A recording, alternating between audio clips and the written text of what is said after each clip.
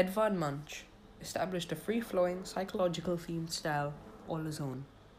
His painting The Scream, which he called The Cry from 1893, is one of the most recognizable works in the history of art. His later works proved to be less intense, but his earlier darker paintings ensured his legacy. A testament to his importance, The Scream sold for more than $119 million in 2012, setting a new record. Munch was born on December 12, 1863, in Loten, Norway, the second of 5 children. In 1864, Munch moved with his family to the city of Oslo, where his mother died 4 years later of tuberculosis, the beginning of a series of familial tragedies in Munch's life. His sister, Sophie, also died of tuberculosis in 1887 at the age of 15. Another of his sisters spent most of her life institutionalized for mental illness, and his only brother died of pneumonia at the age of 30. In 1879, Munch began attending a technical college to study engineering, but left a year later when his passion for art overtook his interest in engineering. In 1881, he enrolled on the Royal School of Art and Design. The following year, he rented a studio and entered his first show at the Industries and Art Exhibition. 3 years later, Munch received a scholarship and traveled to Paris, France, where he spent 3 weeks. After returning to Oslo, he began to work on new paintings, one of which was The Sick Child, which he would finish in 1886.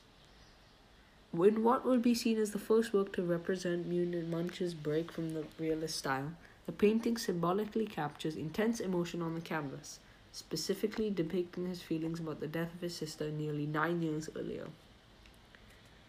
Success wasn't enough to tame Munch's inner demons for long, and as the 1900s began, his drinking spun out of control. In 1908, hearing voices and suffering from paralysis on one side, he collapsed and soon checked himself into a private sanitarium, where he drank less and regained some mental composure. In the spring of 1909, he checked out, eager to get back to work, but as history would show, most of his great works were behind him. Munch moved to a country house in Ekely, which is near Oslo, in Norway, where he lived in isolation and began painting landscapes. He nearly died of influenza in the pandemic of 1918, but recovered and would survive for more than 2 decades thereafter, dying on January 23rd, 1944. Satyajit Ray, who was born on May 2nd, 1921, in Calcutta, and died on April 23rd, 1992. He was a Bengali motion picture director, writer, and illustrator who brought the Indian cinema to world recognition with Pather Panchali in 1955 and its 2 sequels, known as the Apu trilogy. As a director, Ray was noted for his humanism, his versatility, and his detailed control over his films and their music. He was one of the greatest filmmakers of the 20th century. Ray was an only child whose father died in 1923. His grandfather was a writer and illustrator, and his father, Sukumar Ray, was a writer and illustrator of Bengali nonsense verses.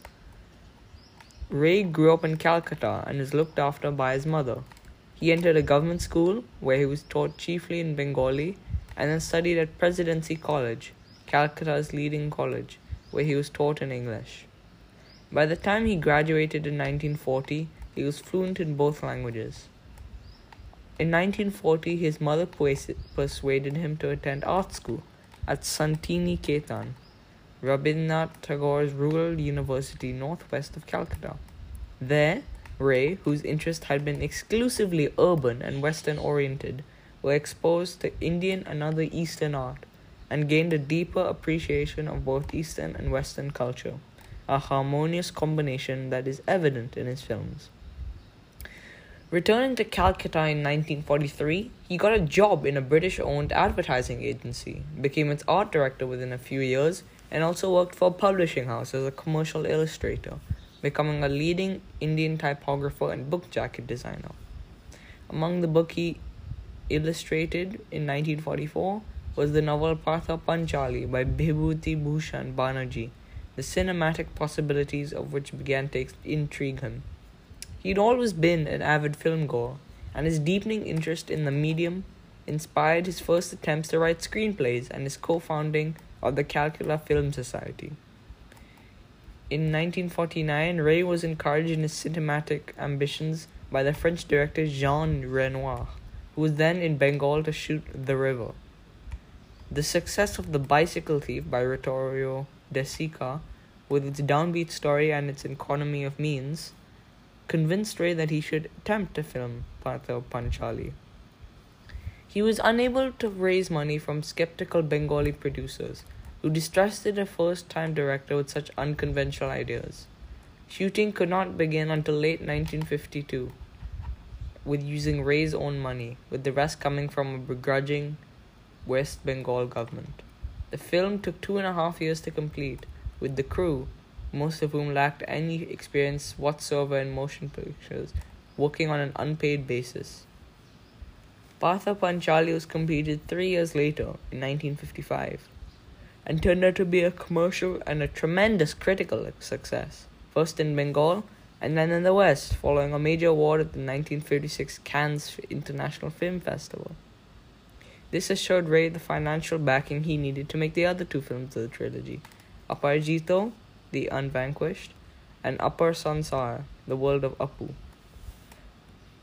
The sequels tell a story of Apu, the poor son of a Brahmin priest, as he grows from childhood to manhood in a setting that shifts from a small village to the city of Calcutta. Western influence impinged more and more on Apu, who, instead of being satisfied to be a rustic priest, conceives troubling ambitions to be a novelist. The conflict between tradition and modernity is the great theme spanning all three films, which in a sense portray the awakening of India in the first half of the 20th century. Ray's major films about Hindu orthodoxy and feudal values include Jalsa Ghar, which means the music room, an impassioned evocation of a man's obsession with music, and Deliverance, which is Sadgati, a powerful indictment of caste. His first original screenplay in color film, a subtle exploration of arranged marriage among wealthy, westernized Bengalis. The Chess Players, which was his first film in Hindi, which the other ones had been made in Bengali. With a comparatively large budget, is even a subtler probing of the impact of the West on India. Set in Lucknow in 1856, just before the Indian Mutiny, it depicts the downfall of the ruler Wajid Ali at the hands of the British with exquisite irony and pathos. Although humor is evident in all of his films, it is particularly marked in the comedy Parash Patar, The Philosopher's Stone. Yeah, I know, it's also the same as the Harry Potter. And then in the musical Goopy Gain Bagha Bain, The Adventures of Goopy and Bagha, based on a story by his grandfather. The songs composed by Ray for the latter among his best-known contributions to Bengali culture. The motion picture director also established a parallel career in Bengal as a writer and illustrator, chiefly for young people. He revived the children's magazines Sandesh, which his grandfather started in 1913, and edited it until his death in 1992. Ray was the author of numerous short stories and novellas, and in fact writing rather than filmmaking became his main source of income. His stories have been translated around the world, published in Europe, the United States, and elsewhere. Some of Ray's writing on cinemas are collected in Our Films, Their Films. His other works include the memoir Yakhana Chota Chilama, which means Childhood Days.